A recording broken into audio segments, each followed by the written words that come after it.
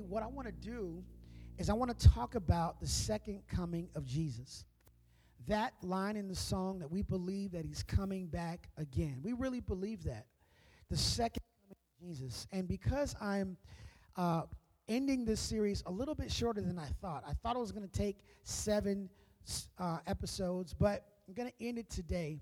What I'm going to do is kind of change my presentation format just a little bit. And I kind of want to teach a little bit today. Is that okay? So I kind of want to teach this. I want to let the Bible speak for itself. I kind of want this to almost be like a glorified Bible study, but in a way that we can have some preaching time in the end if the Lord so moves. But I kind of want to just present this in a little bit of a different format. And for those who are new to this church, I just want you to know that you don't have to be intimidated by anything, about maybe not understanding or maybe about knowing some of the Bible texts that we're referencing. We're going to put them on the screen. And what I even want to do today that maybe take a little bit of extra time for my message is I want to actually leave it open if you have a question. I'm going to give you the opportunity to engage. If any point in any scripture that I'm talking about, and you're like, you know what, Pastor, I just don't get that. Can you say that again? Can you explain that? Don't be afraid. Just lift up your hand, and we will pause for you. How's that sound? Is that a little different in church? That's okay. It's okay, because the point is we really want to solidify this. And look, personally, I believe some of these things I've learned in this series need to really be taught in a smaller group. It needs to kind of be taught in an intimate setting. I can't preach everything. So I'm looking forward to some time next year where we can really dive into some of these things. But if any point of this message today, you have a question, you have something you just don't get, or you want me to repeat, just don't feel ashamed. Raise your hand. So let's start off with Revelation 19. Revelation 19. We're going to start off with that scripture, and we're going to look at verses 11 through 15. And I like to use the NLT version. So if you have your app or your Bible, whatever you have, this might be a good time to open it up. And if you're a note taker or something like that, to take some notes. I want to start with Revelation 19, verses 11 through 15. It says, "Then I saw heaven open, and there was a white horse standing there. Its rider was named Faithful and True, for he judges fairly and wages righteous war." For those who are a little unfamiliar with the Bible, as you see words like this that are in this context that are capitalized, usually that's a name. So this is suggesting a name of someone, faithful and true. Let's go to the next verse. "His eyes were like flaming fire, flames of fire, and on his head were many crowns. A name was written on him that no one understood except himself." Forgive me, let me just pause one more time in my sermon to say, for those who need to translate, please feel free to translate. If those who need this to be translated in your native language, please feel free to translate. You will not be interrupting me or anybody else, okay? So try to slow it down a little bit, so you are more than welcome to translate. Okay. Let's go. Keep going. "He wore a robe dipped in blood, and his title was the Word of God." Does that kind of give us a clue who we're talking about here? Talking about Jesus. "The armies of heaven, dressed in the finest," the armies of heaven, let me go back. Slow down a little bit. "He wore a robe dipped in blood." I want you to visualize this.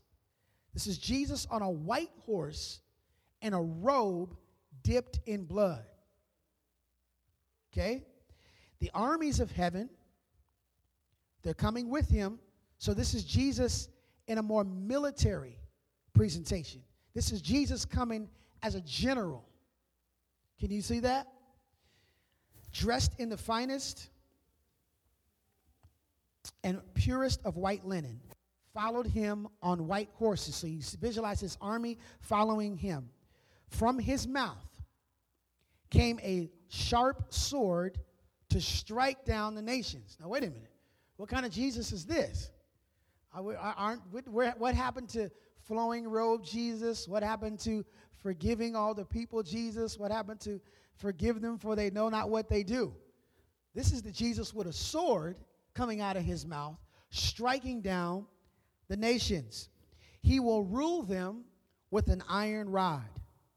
He will release the fierce wrath of God, the Almighty. Did you see that? This is a Jesus who's releasing wrath, destruction, the Almighty, like juice flowing from a wine press. Now, I want us to stop there because I want you to see something here. In the book of Revelation, the book of Revelation is really like the autobiography or Jesus' opportunity to tell his part of the story. And what we see is this book begins with the risen Savior, and it kind of goes back into history, and Jesus begins to unveil through his prophet what he wants to do and what he's already done. And so we see in chapter 19 kind of the conclusion. So this particular is prophetic language, is prophetic description of Christ. And what we see about him is that he is a general. He is coming with a vengeance. This is the Jesus who has originally been called the captain of the Lord's armies. Before things were created, before we were on this earth, Jesus was the captain, and he laid that down. He became the servant and our Savior. And the Bible tells us that as the period we're in now, he serves as our priest. He serves as our high priest, ministering on behalf of us. But when we get to when it's all over, when all the decisions have been made, when judgment is finalized, because remember, we saw back here in verse 11 that he judged fairly, right? He judged fairly, and he wages a righteous war. So he goes through the process. He says, you know what? I've judged everybody. We talked about this at a previous message, that Jesus is our judge, so we have nothing to fear. The judgment has been finalized, and now he says, I'm done being the priest, I'm done being the judge, and now I'm the war captain. He says, I've done all that, and now I'm coming back in beast mode. Now I'm coming back with a vengeance. Now, some of us don't really get this picture of Jesus or never seen this, but I want you to see this, that Jesus is a powerful captain. He is in charge of heaven, and this is describing that he's coming back with the armies of heaven. I want you to see this because this is exactly what the second coming of Jesus is going to be like.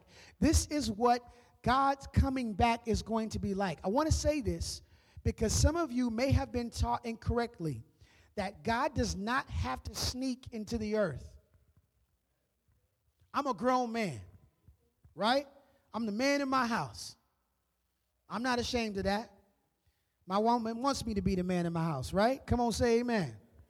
So I don't have to sneak into my own house, right? I don't have to tiptoe and sneak in. So Jesus does not have to tiptoe into the earth. This challenges the theological understanding or the theological belief of rapture. What rapture teaches is that there is a secret rapture where God takes people who are righteous and everybody else remains on the earth. And those who teach that believe that if a pilot was a Christian, then the plane goes down. If a pilot was a train captain or a train engineer, that the train wrecks, and there's going to be chaos and destruction, and God's going to come in and sneak and take people. Now listen, typically I do not preach and do doctrinal stuff, but because of this particular series, I'm doing this. And so because for the reason that I wish I could unpack that and explain it, but I can't. But I just want you to know here that this challenges that narrative, that when Jesus comes back, he's coming back with a vengeance. Why is he coming back? Well, earlier in the book of Revelation, we see a group of sevens. There's different sevens in the Bible. It starts out with 7 churches, but there's 7 trumpets, 7 bowls, and 7 seals. Now, what these things pretty much represent is a process of what happens in the last days, right before the second coming of Jesus. And so I want to take you to Revelation chapter 6, which is the end of the 7 seals. Okay? End of the 7 seals. And this is Revelation chapter 6, verse 1. Let me go back over here. Okay. Revelation chapter 6, beginning at verse 1. Let me make sure I have it in both of these, so just in case something fails, got to watch my back. All right, Revelation. Here's what it says. As I watched, this is 6 seals have been opened, and this is getting to the last seal. As I watched, the Lamb. Who is the Lamb? Jesus is the Lamb. And the Revelation, it tells us that Jesus is the only one who can open the seals.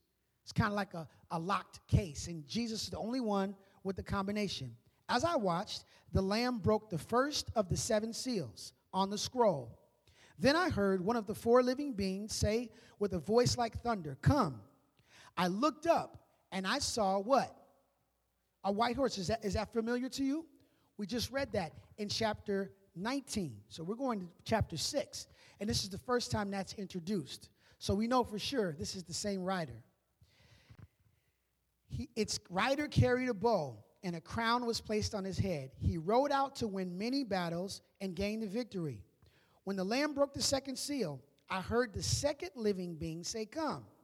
Then another horse appeared, a red one. The rider was given a mighty sword and authority to take a piece of the earth, and there was war and slaughter everywhere. When the Lamb broke the 3rd seal, I heard the 3rd living being say, "Come." And I looked up and saw the black horse, and its rider was holding a pair of scales in its hand. And I heard a voice from among the 4 living beings saying, "A loaf of bread, wheat bread, of 3 loaves of barley will cost a day's pay. Do not waste the olive oil and wine." When the Lamb broke the 4th seal, I heard the 4th living being say, "Come." And I looked and saw a horse whose color was pale green. Its rider was named Death, and its companion was the grave. These 2 were given authority over the 4th of the earth to kill with the sword the famine and disease and wild animals.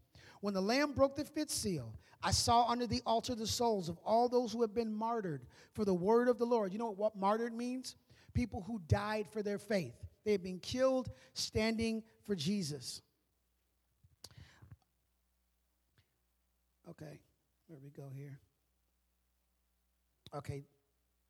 Sorry, my phone just messed up. All right. They shouted to the Lord and said, "O sovereign God, holy and true." Here's what I want us to see here. How long before you judge the people who belong to this world and avenge our blood for what they have done for us? Listen to the martyrs. Listen to the people who were innocent. Listen to the people who have died. People always ask, what about the innocent? This is the innocent. And they're saying, "God, how long until you judge our case? How long are you going to rescue us? How long are you going to let this injustice continue? How long will we wait for you to come?" They ask, "How long?" Then a white robe was given to each of them, and they were told to rest just a little longer until the full number of their brothers and sisters, the fellow servants of Jesus who had been martyred, had joined them. Look at the language here. The response is, this is really an image of those who had died, right? Who had been martyred, who had been killed. They're not actually speaking, but this is prophetic imagery of those who had died for Christ, saying, "How long do we have to rest?" Right? How long do we have to wait? And the response here is, "I'm giving you the robes." In other words, your case has been settled. You don't have to worry about it. I've got your robe waiting for you. Just rest a little bit longer until your brothers and sisters who were martyred will join them. In other words, there are more until Jesus comes who will die on behalf of heaven. So he says, wait just a little bit longer. So let me say it this way, that when Jesus returns like that, with the robe, with the sword, he is responding to the cry of injustice. He is responding to the case of those who stood for him. Jesus is coming back to settle an issue with the enemy. He's coming back to settle an issue with the devil. He said, "Devil, listen, I've given you your time. You've pleaded your case. You've explained what you wanted. You have tried to argue that your way was better. And now the case is settled. Now I'm getting ready to win this game 7 on the road. Now I'm getting ready to LeBron James this thing and take this thing back home. Jesus comes back as a warrior. He comes back fierce. He's coming back for blood. So that gives us hope, because some of us feel like, well, in this life, like, where's my justice? Who's sticking out for me? I've always been poor. I've always been marginalized. I've always been called an immigrant. I've always been told I didn't belong. I've always fell on the short side of the stick. Nobody's ever stood up for me. Let me just tell you this way. When you're on Jesus' side, Jesus always sticks up for you. And he's coming one day to bring justice to the earth. That's why he says, look, you don't need to find personal revenge. It's not your job to go after people who hurt you. It's not your job to go after and right the wrongs of things that have been done wrong to you. Just follow me, just trust me, and listen to my voice. He's responding to the cry of injustice, to the cry of those who've been martyred, and he's responding to the attack of the enemy. Let me take you to Revelation 13. This gives us an image of one of the beasts, and I feel so bad for rushing through this, but I hope it just whets your appetite a little bit for another study on this. But this is one of the beasts that is represented in Revelation, and in prophecy, it actually speaks to the last beast that will basically come before the end of time. Now, these beasts, again, are prophetic. They kind of symbolize mindsets and kingdoms and ideas. So let me take you to Revelation 13. I want you to read this. Hear what the beast did.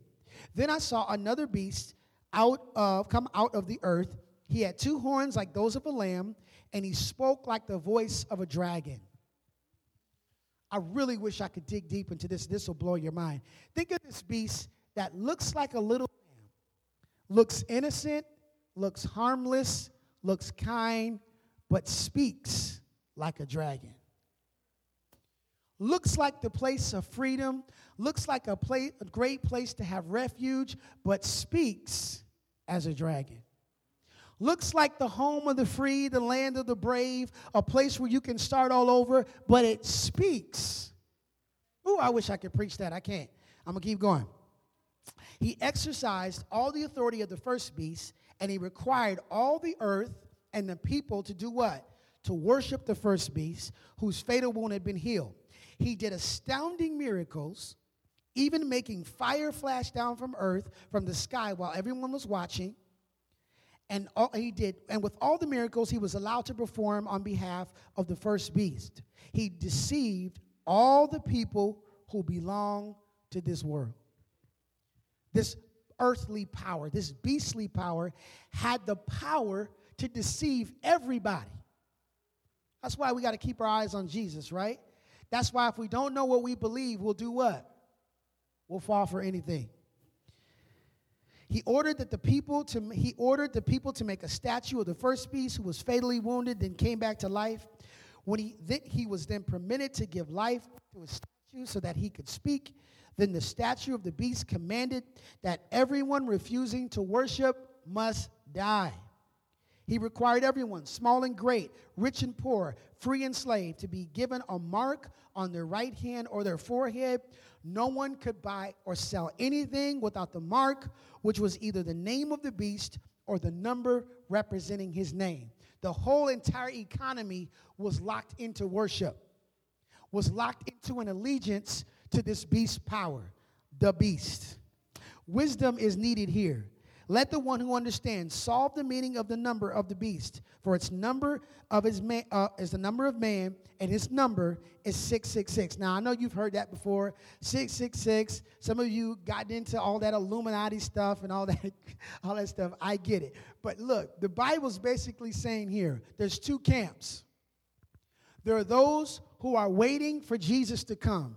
There are those who have made their decision, made their allegiance to God. And there are others who have been deceived. And because they have been deceived, whether they realize it or not, are worshiping something other than God. They are falling after the power of another movement that is not God's movement.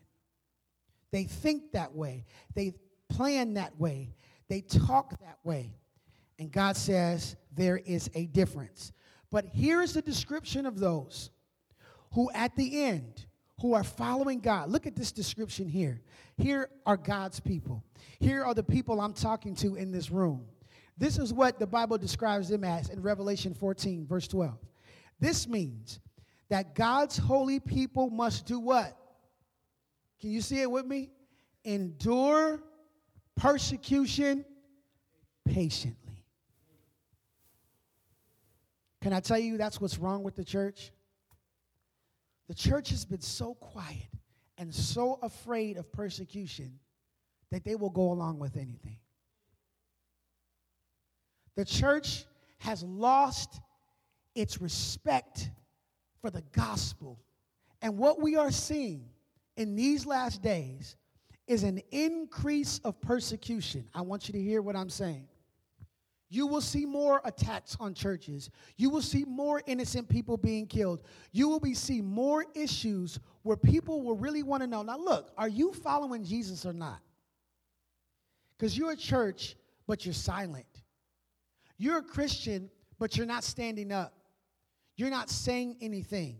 Here's what the description of God's people are, that we must endure persecution patiently. Yep, you may not get the job because you decide to worship on Sabbath. So what? You may not get that man because he doesn't want to wait till you're married. So what? People may not like you for your choices. People may not like you for what you do. But it's not about being liked. It's about being loved by Jesus. And it's about responding to him with our obedience to his word. So this is how it describes it. Persecuting patiently, obeying his commands, and maintaining their faith in Jesus. You know what maintenance is, right? Anybody do maintenance? Anybody a maintenance worker? Anybody have to work on machines or trucks or stuff? Okay, I know some maintenance people.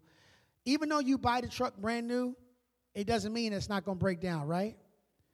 You have to maintain your vehicle. You have to maintain your faith. You got to give it a tune-up.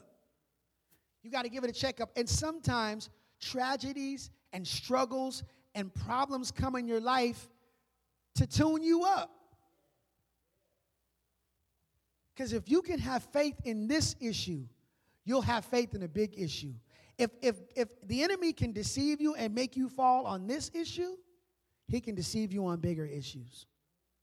But God is like, look, I want you to stick this out with me. I want you to be patient, and I want you to maintain your faith in me.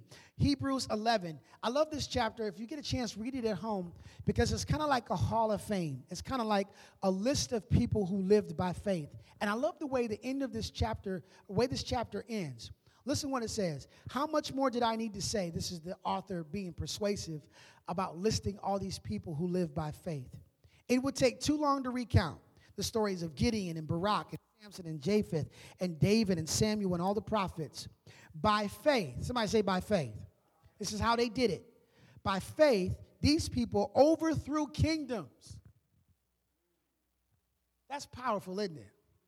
By faith, they ruled with justice. They received what God had promised them. They shut the mouths of lions, quenched the flames of fire. They escaped death by the edge of the sword. Their weakness was turned into strength. They became strong in the battle and put whole armies to flight. That's the kind of power I want, to put whole armies into flight.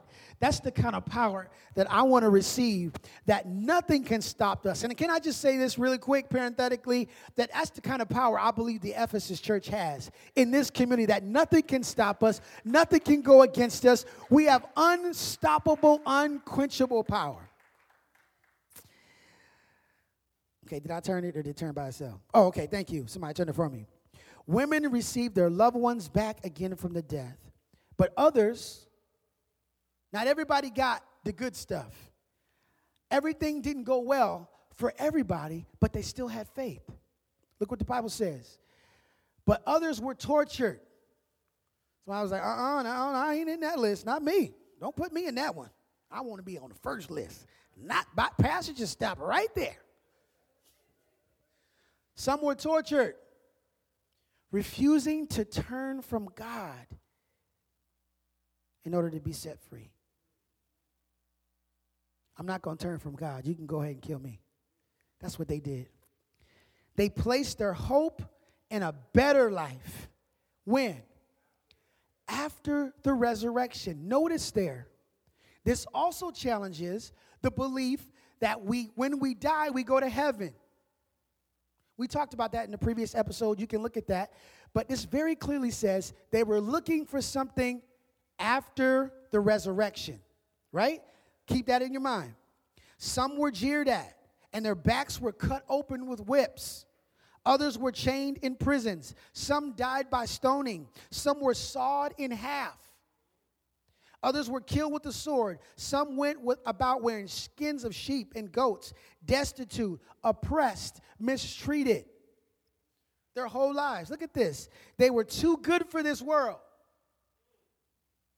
You're trying to figure out, why am I treated this way? Why am I going through this?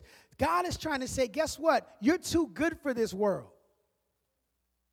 You're wearing this as a badge of honor. You are honoring me by standing for me every single step of the way, wandering over deserts and mountains, hiding in caves and holes in the ground. All these people earned a good reputation because of their faith. Listen to this, though. Yet none of them received all that God promised. This is the Hall of Fame, right? This is the top 10 list. And the Bible says that none of them received all that God had promised. He promised some things, but they didn't get everything. Why didn't they get everything? For God has something better in mind for us. Oh, I wish I could preach that for the rest of the time, but I can't. So that they would not reach perfection without us. God says, I got something real good for them. I got something real good for those who live this life for me. I've got something for them. But guess what? I'm not going to give it to them until I give it to the others. Those who are still living, those who are still standing, those who are still serving me up into the time when I come. We're going to get it all together. One big banquet, one big family reunion. We're not going to do this by ourselves. Let me take you to 2 Peter. You guys doing okay? We're almost done. 2 Peter. This is my second letter. This is Peter writing to the church. Let me go here. I want you to remember what the holy prophet said long ago, what our Lord Savior commanded through your apostles. Most importantly, I want to remind you of something. This is Peter talking to the church. I want to remind you of this. I want to remind you that in the last days, scoffers will come. And you might say to me, how do I know it's the last days? Well, I wish I had time to show you a timeline, but when you look at what prophecy is unfolded, when you look at the history of the world, look at the history, the biblical history that we understand, there's nothing left to be done except for the second coming of Jesus. He's already come. He's already died on the cross. He's already left. All we're waiting for is the second coming of Jesus. We're in the last days. We're in the fourth quarter. He says this is what's going to happen. They're going to come in the last days. Scoffers are trolls, right? That's the modern version of trolls, right? People, isn't that the word? People troll people on Facebook and social media. Scoffers, haters, right? Trollers will come, mocking the truth and following their own desires. They will say, what happened to that promise of Jesus? What happened to the promise that Jesus is coming again? What happened to that? Right? Questioning the second coming of Jesus. From before the times of our ancestors, everything remained the same since the world had first created. See, what they're doing is mocking God. They're saying, Jesus ain't coming. You guys still believe that? Y'all stuck on that? Like everything's pretty much the same? Like, I don't see any evidence of that. What's the Bible say? They deliberately forgot. They what? Deliberately forgot that God made the heavens long ago by the word of his command, and he brought the earth out from the water and surrounded it with water. Then he used the same water to destroy the ancient world with a mighty flood. Basically, he said, y'all must have forgot. The last time they was acting like that God brought the flood. And by the same word, the present heavens will have been stored up for fire. They are being kept for the day of judgment when ungodly people will be destroyed. In other words, the judgment for the ungodly, the judgment for those who do not believe in God. And we read this in the last episode that God doesn't intend on anyone to perish, right? He doesn't want anyone to perish, but those who just refuse to serve God, that judgment is coming. It does not happen when they die, but he's reserved that judgment. So we will be celebrated, we will be redeemed together, and they will be judged together. Does that make sense? But you must not forget this one thing. A day is like 1,000 years to the Lord, and 1,000 years is like a day. Think about that. God has lived. He's always been. He has no timeline. For us, we're humans. We have a birthday. We die, right? 1 year, 2 years. Even when you're 50 and 60, 10 years is a whole different than when you're 10 years old, right? Like when you're 10 years old, you're like, I'm 10 and a half. Like time is just slow for you. But when you're 60, 50, man, 5 years is a blink of an eye. So think about God who's eternal. Like 1,000 years, not even like a half a day. So he's not slack. He's not slow. It's just, his timing is different than ours. The Lord isn't really being slow. So the Bible says about his promise, as some people think. No, he is being patient. See, I love the way the Bible preaches for itself. He is being patient. What bothers me a lot is that those who profess to be in this church, to profess to be Seventh-day Adventists, I don't like impatient Adventists who say, I just wish Jesus would hurry up and come. For what? So you can go to heaven? What about all those who are perishing? What about all those who don't know the gospel? I don't know about you, but this church is on a mission to let people know that God is being patient for your sake. God is waiting as long as he can. And as long as it takes, if I have to die by the sword, I'm willing to do it. Because God is being patient. And when I see a tragedy, when I see a death, I don't think to myself, oh, well, I guess God is coming back. Who cares? No, I see an opportunity for us to show compassion. I see an opportunity for us to throw the lifeline out. I see an opportunity for us to minister to those who need to hear the truth. He does not want anybody to be destroyed, but he wants everyone to repent, to turn around. But the day of the Lord, the Bible says, will come as unexpected as a thief. Nobody plans for the thief to show up, right? Nobody's like, well, I guess it's a good time for me to have a thief come steal all my stuff. Let me schedule that. Okay, let's set that for 2 weeks. 2 weeks from now, we're going to go on vacation. Yeah, let's set the thief to come for there. Make sure we have the insurance forms filled out because I really need a new laptop. Can you put the laptop out so we can take that? Because I need a new one. And make sure, let's take all the other stuff with us. I don't want him to destroy that. So, okay, go ahead and set that thief. Siri, set an appointment for the thief. He's really doing it, too, to come. I better not put that in my phone. Nobody plans for a thief. And that's the way it's going to happen. It's not that God is sneaking up, right? Because those who are waiting for God, we're planning on it. We're looking forward to it. But those who are not, it's going to sneak like that. From the heavens will pass away with terrible noise, and the very elements themselves will disappear in the fire, and the earth and everything on it will be found and deserve judgment. Since everything around us is going to be destroyed like this, what holy and godly lives should you live?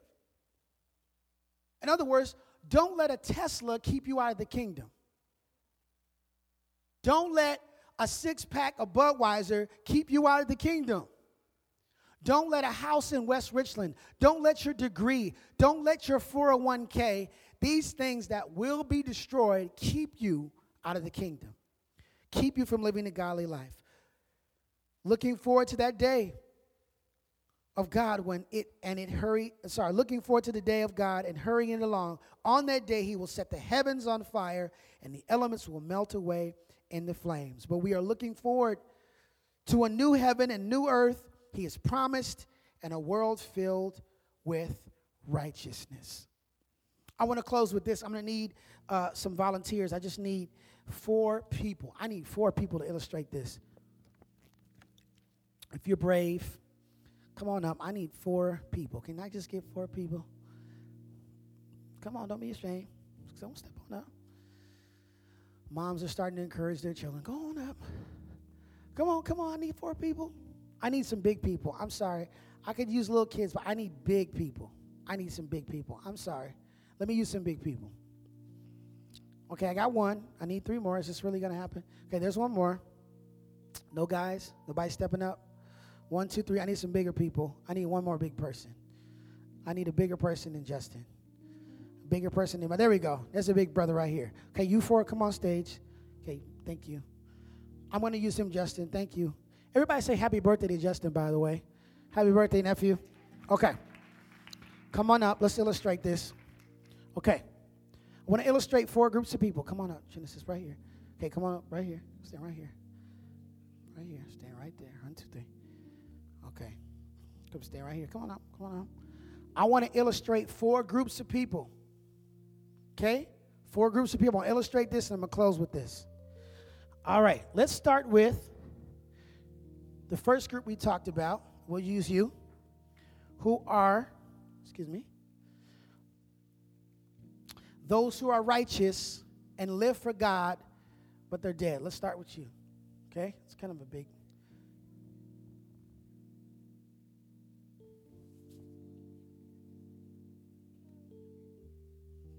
All right, let's do this.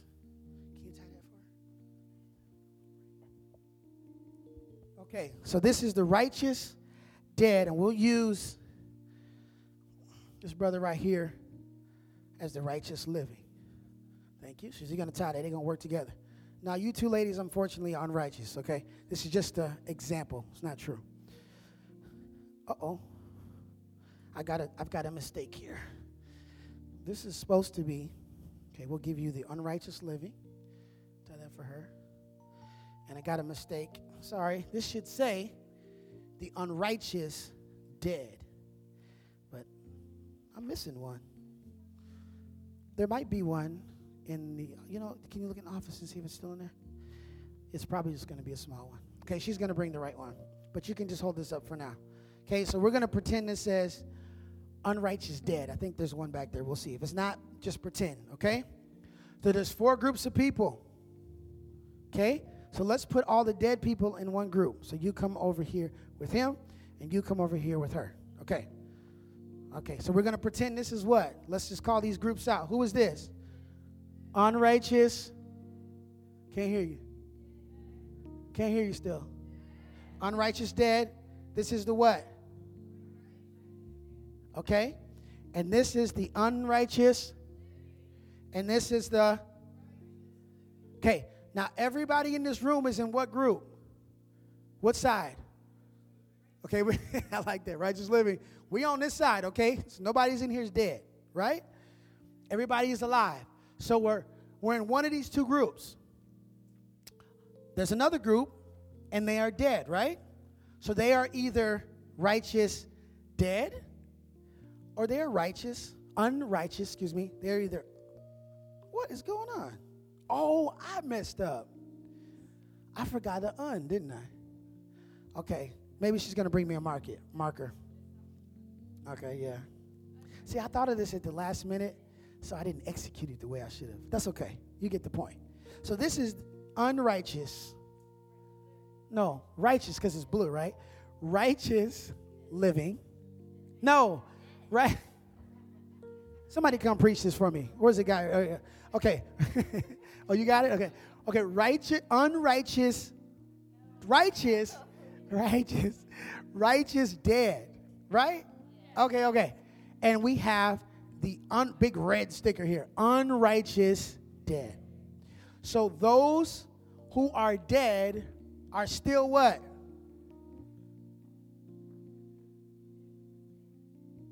Right. Those who are dead are dead. There's nobody floating around somewhere, right? There's nobody in hell, because what we just read, I know we read it quickly, but the righteous are going to be celebrated together, right? And the unrighteous are going to be judged together. So here's what the text says. Stay right where you are. Now, brothers and sisters, we want you to know what will happen to who? The believers, which is who? Right? Righteous, right? Those are the believers who have died. So who are we talking about? The righteous who have died, the believers who have died. Who is that? Right here. So you will not grieve like people who have no hope. That's why we grieve differently. That's why tragedy is different for us, because we have hope, especially for those who we know are righteous. Can I say it this way? That's why we work so hard while people are living to bring them into the group of the righteous. That's why it's not just about us. But we have hope, okay, right? So, for since we believe that Jesus died and was raised to life again, we also believe that when Jesus does what? When he returns, he will bring back with him the believers who have died. Now, I know that's confusing. I don't have time to explain that, but it's just saying that he's bringing the authority to bring those who have died back to life. We tell you this directly from heaven. We who are still living when the Lord returns will not meet him ahead of those who died. So we who are living believers, who is that? Righteous living. Okay, this is what's going to happen at the second coming. For the Lord himself will come down out of heaven with a commanding shout, right? With a voice of triumph, words of archangel, with a trumpet call, and first the believers who have died will rise from their graves. So when Jesus returns, the believers, go ahead, step up, they'll be brought back to life. That's the resurrection, right? Together with them who are still alive, right? And remain on the earth, will be caught up in the clouds to meet the Lord in the air, and we will be with the Lord forever. So when Jesus comes, those who are righteous and were dead will be brought back to life, and they will meet together. Go ahead, put your arms around her, and they will meet Jesus, and they will continue to walk, right? Okay, stay right there. Now, what happens to those who are unrighteous and dead?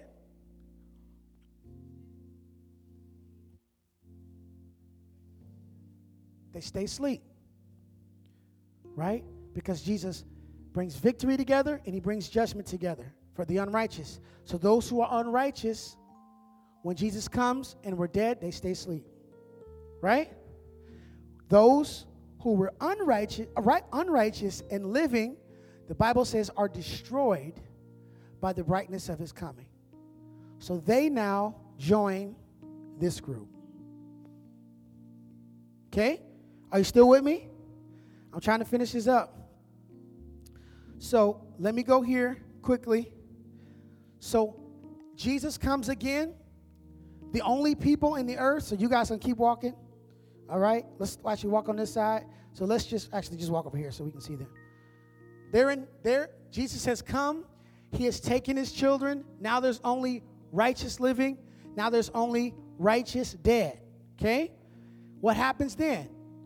Bible says, then I saw an angel come down from heaven with the key of the bottomless pit and heavy chain in his hand. He seized the dragon. Who's the dragon? He seized the dragon, Satan, that old serpent, who is the devil, Satan, and bound him in chains for 1,000 years. For 1,000 prophetic years. We don't know how, if it's a literal 1,000, maybe it is, we don't know. But there's a time period where the enemy of God will be chained to this earth. He will not be able to come. He will not be able to deceive anyway. Look what the Bible says. The angel threw him into the bottomless pit, which he shut and locked, so Satan could not deceive the nations anymore.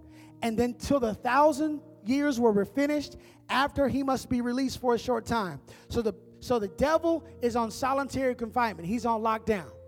He's on the earth with who? Who's he on the earth with? Who? But they're dead though. He's just with those who have fallen, and that's it. He's in jail. He's doing nothing. He can't leave the earth. He can't deceive anyone. The case has been settled. It's all been settled. There's no one to tempt because they're all dead. Right? There's nothing for him to do but to sit there and wait. And the righteous are in heaven. And then it's almost over. I got one more verse I want to tell you. Then I saw the thrones and the people sitting on them who had been given the authority to judge. That's where it gets deep, because they have already been judged by who? By Christ. They've already been judged. Their cases have already been closed. So who are they judging? Who's left to judge? Satan and the fallen angels, right? So God says, whew, this is good. So God says, guess what? I want the righteous to handle another case for me. I've got all these fallen angels and the devil who have been tempting, who have been destroying, who have been terrorizing, who have been going against God. And guess what? I'm going to give you the authority to judge. I wish I'd get excited about that. See, that's where our payback comes. Are you following me? And I saw the souls of those who had been beheaded and their testimony about Jesus for proclaiming the word of God. For they had not worshipped the beast or his statue, nor accepted his mark or their forehead on their hands. They came to life again, and they reigned with Christ for 1,000 years. This is the first resurrection. The rest of the dead did not come back to life until the 1,000 years had what? So blessed are and holy are those who share in the first resurrection, for the second death holds no power, for they will be priests of God and with Christ and will reign with him for 1,000 years. Man, I wish I gotta go as fast as I can. And I saw a great throne, white throne, and sitting on it, the earth and the sky fled from his presence, but they found no place to hide. So I saw the dead, both great and small, standing before God's throne. And the books were opened, including the book of life, and the dead were judged according to what they had done, had been recorded in the books. This is the second resurrection.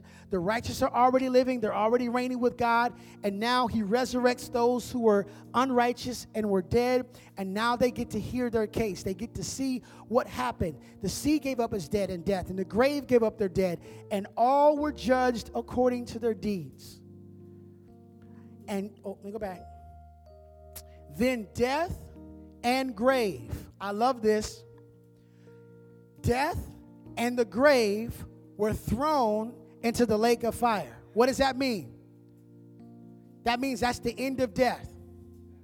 That means that's the end, that's the grave. Nobody else will ever die again. Death will never come back again. So God takes death in the grave and he throws it into the lake of fire, because the lake of fire is the second death. Y'all still following me? Okay. Anyone whose name was not found recorded in the book of life was thrown into the lake of fire. Listen, I'm telling you, that is going to be a sad day. That is going to be a day that, when the Bible talks about weeping and crying, that's what we'll be weeping and crying. I believe God is going to be so broken to see those who he loved, who he labored for, that have to go into the lake of fire and be destroyed forever because they would not heed the voice of God. But here's the good news. It's the last text. Then I saw a new heaven. Come on, let's read this part together. Let's read it together. Then I saw a new heaven and a new earth, and the old heaven and the old earth had disappeared, and the sea was gone.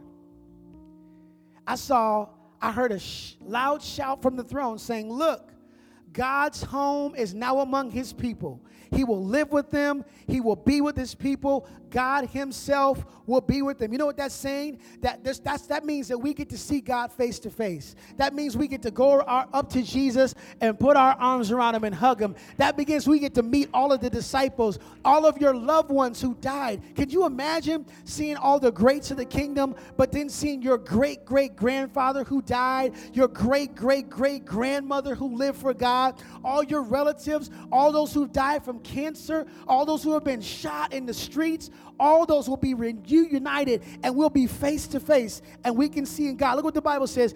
He will wipe every tear from our eyes. There will be no more pain, no more death, no sorrow, no crying. All of these things are gone forever. And the one on the throne, look, I'm making everything new.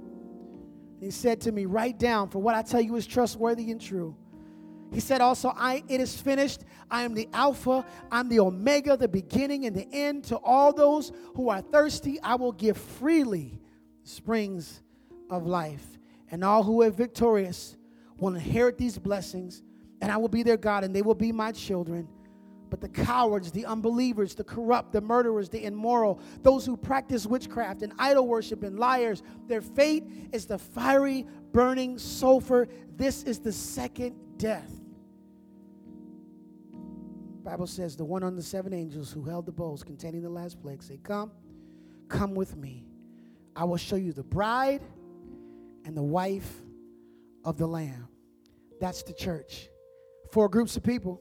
Let's put them back in order. Jesus hasn't come yet, so let's put them back in order. Come on up front. What do we have? We have those who are dead. Some are unrighteous. Some are righteous who are waiting for God.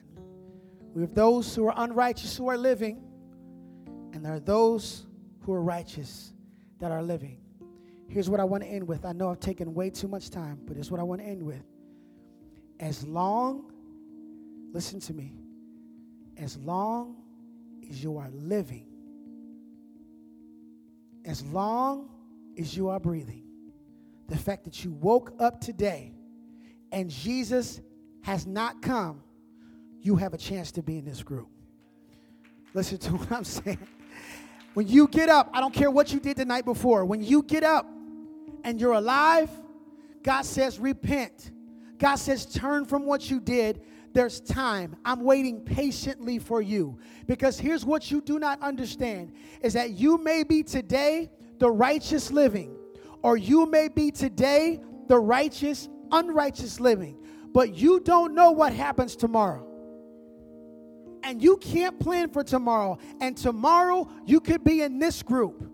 And if you waited too long, if you said, I'll do it tomorrow, I'll give my life tomorrow, it's okay, I'll go to church next week, I'll surrender then, it might be too late, because when you die, the second coming has happened for you. But as long as you're living, you got a chance. As long as you're living, you can get it right. Thank you so much. Thank you so much. You can take them, just put them down there. Let's do this as quick as possible. It's so hard to preach a message like this and end it this way, but I just want you to keep that on your mind. Listen, I want to pray for somebody. I'll try to make it as quick as possible. I promise I'm going to send you out of here. I just want to give somebody an opportunity who needs to make a decision. Matter of fact, some of you already made a decision. You've already made the decision. You just need to move into action. So there are some of you who have been baptized, and you feel like because you're a member of the church that you're set. Can I tell you, don't bank on that. It is not a one-time thing. It is a relationship with Jesus. Just because you have been baptized at some point does not mean you are living for God. Can I say it any other way than that? The only thing you can do is renew yourself in God. Some of you have never been baptized. Some of you have never made that decision, and you know what? I need to make that decision. I need to walk in faith. Some of you have been baptized, but since you've been baptized, you have walked away from it. Think of it this way. Suppose you got married to somebody, and the day after you got married, you cheated on them every single day for 20 years. And they confronted you about, hey, you know what? I'm leaving. This isn't working out. You're like, what are you talking about? I married you 20 years ago. Does that make, what would that mean? That means nothing, right? So if you know that you have cheated on God for years and years and years, what God is doing is he's on one knee today, and he's saying, I'm proposing to you all over again. I know what you've done. I know the mistakes you made, but I still love you. I still care about you. I still want you. I still want to be with you. So some of you need to say, all right, I'm going to do it all over again. I'm going to start fresh. Back then, I was somebody that I'm not now, and I want to start that thing over. And for some of you, you're saying, hey, you know what? I don't know what you're talking about, but I just feel something, and I feel like I need to make a move, and I just want to be in that group when Jesus comes. So every head is bowed, every eye is closed. As we close this series, we want to close this by giving God an offering. Some of you I'm talking about not a financial offering. I'm talking about the decision that you have already made. I'm not trying to get you to make a decision. I'm not trying to persuade you to make a decision. I'm just talking to people who have already made a decision. So while your heads are bowed, very quickly, I just want you, if you're in this group, you're saying, you know what? I know that I need to give my life to Christ. I need to be baptized. I need to know what it means to be baptized. I need to start that process. You're just saying, I'm not saying I'm ready to be baptized. I just want to know what it means to be baptized. I want to give my life to God. If that's you, without being ashamed, nobody's looking at you, raise your hand. Let me just see your hand. God bless you. I see you. I see 3 of you. God bless you. You can put your hand down. You can put your hand down. The second group are for those who have never been baptized. You've never been a part of a church. You don't know what that is, but you've already decided, Pastor, I'm going to give my life to God. Pastor, the next time you have a baptism, I'm going to be in it. I've heard the proposal, and I'm going to start brand new with God. If that's you, do not be ashamed. Raise your hand. Let me see your hand. God bless you. I see you. You've never been baptized. I see your hand. Praise God. You can put it down. Last group. Some of you who have been baptized back in the day, you were 12, you were 10, you didn't know what you were doing. Some of you have been baptized, and you're serving in the church, and you're playing yourself out because you think as long as I'm baptized, as long as I'm serving, I'm good. But you're far away from God, and you have said, I need to renew that commitment. I need to make that thing fresh all over again because I want to make sure that I'm in that kingdom. If that's you, you've been baptized before, you want to redo it. You want to start it fresh. Can I see your hand? If that's you, just slip up your hand. God bless you. I see you. 1, 2, 3. God bless you. Come on, you can put your hand down. I want to see all of you who made those decisions right after this service. Let me pray for you. Father God, thank you so much for those who have decided today that they want to be a part of your kingdom. They want to be a part of this movement. And they have said, some have indicated, I want to know what it means to be baptized. Want to know what it means to give my life to you. And others have said, God, I want to redo that thing. I want to start all over again. And others who have said for the very first time, they want to give their life to you. Lord, we pray a prayer of celebration and thanksgiving in this extended service, that the message has been clear, that hearts have been changed, and only you have made that thing work. It's not me. It's not any of us. It's been a work of the Holy Spirit on their life. And we celebrate it, and we thank you. In the name of Jesus, we say amen. Come on, church, you know what to do. Somebody made a life-changing decision. Somebody changed their life forever. I think we ought to jump up on our feet and just praise God for the lives that have been changed in this moment. Families are being restored. People are being brought back together. That's something to celebrate. Come on, church. Can we celebrate what God has done? He's changed the lives of people.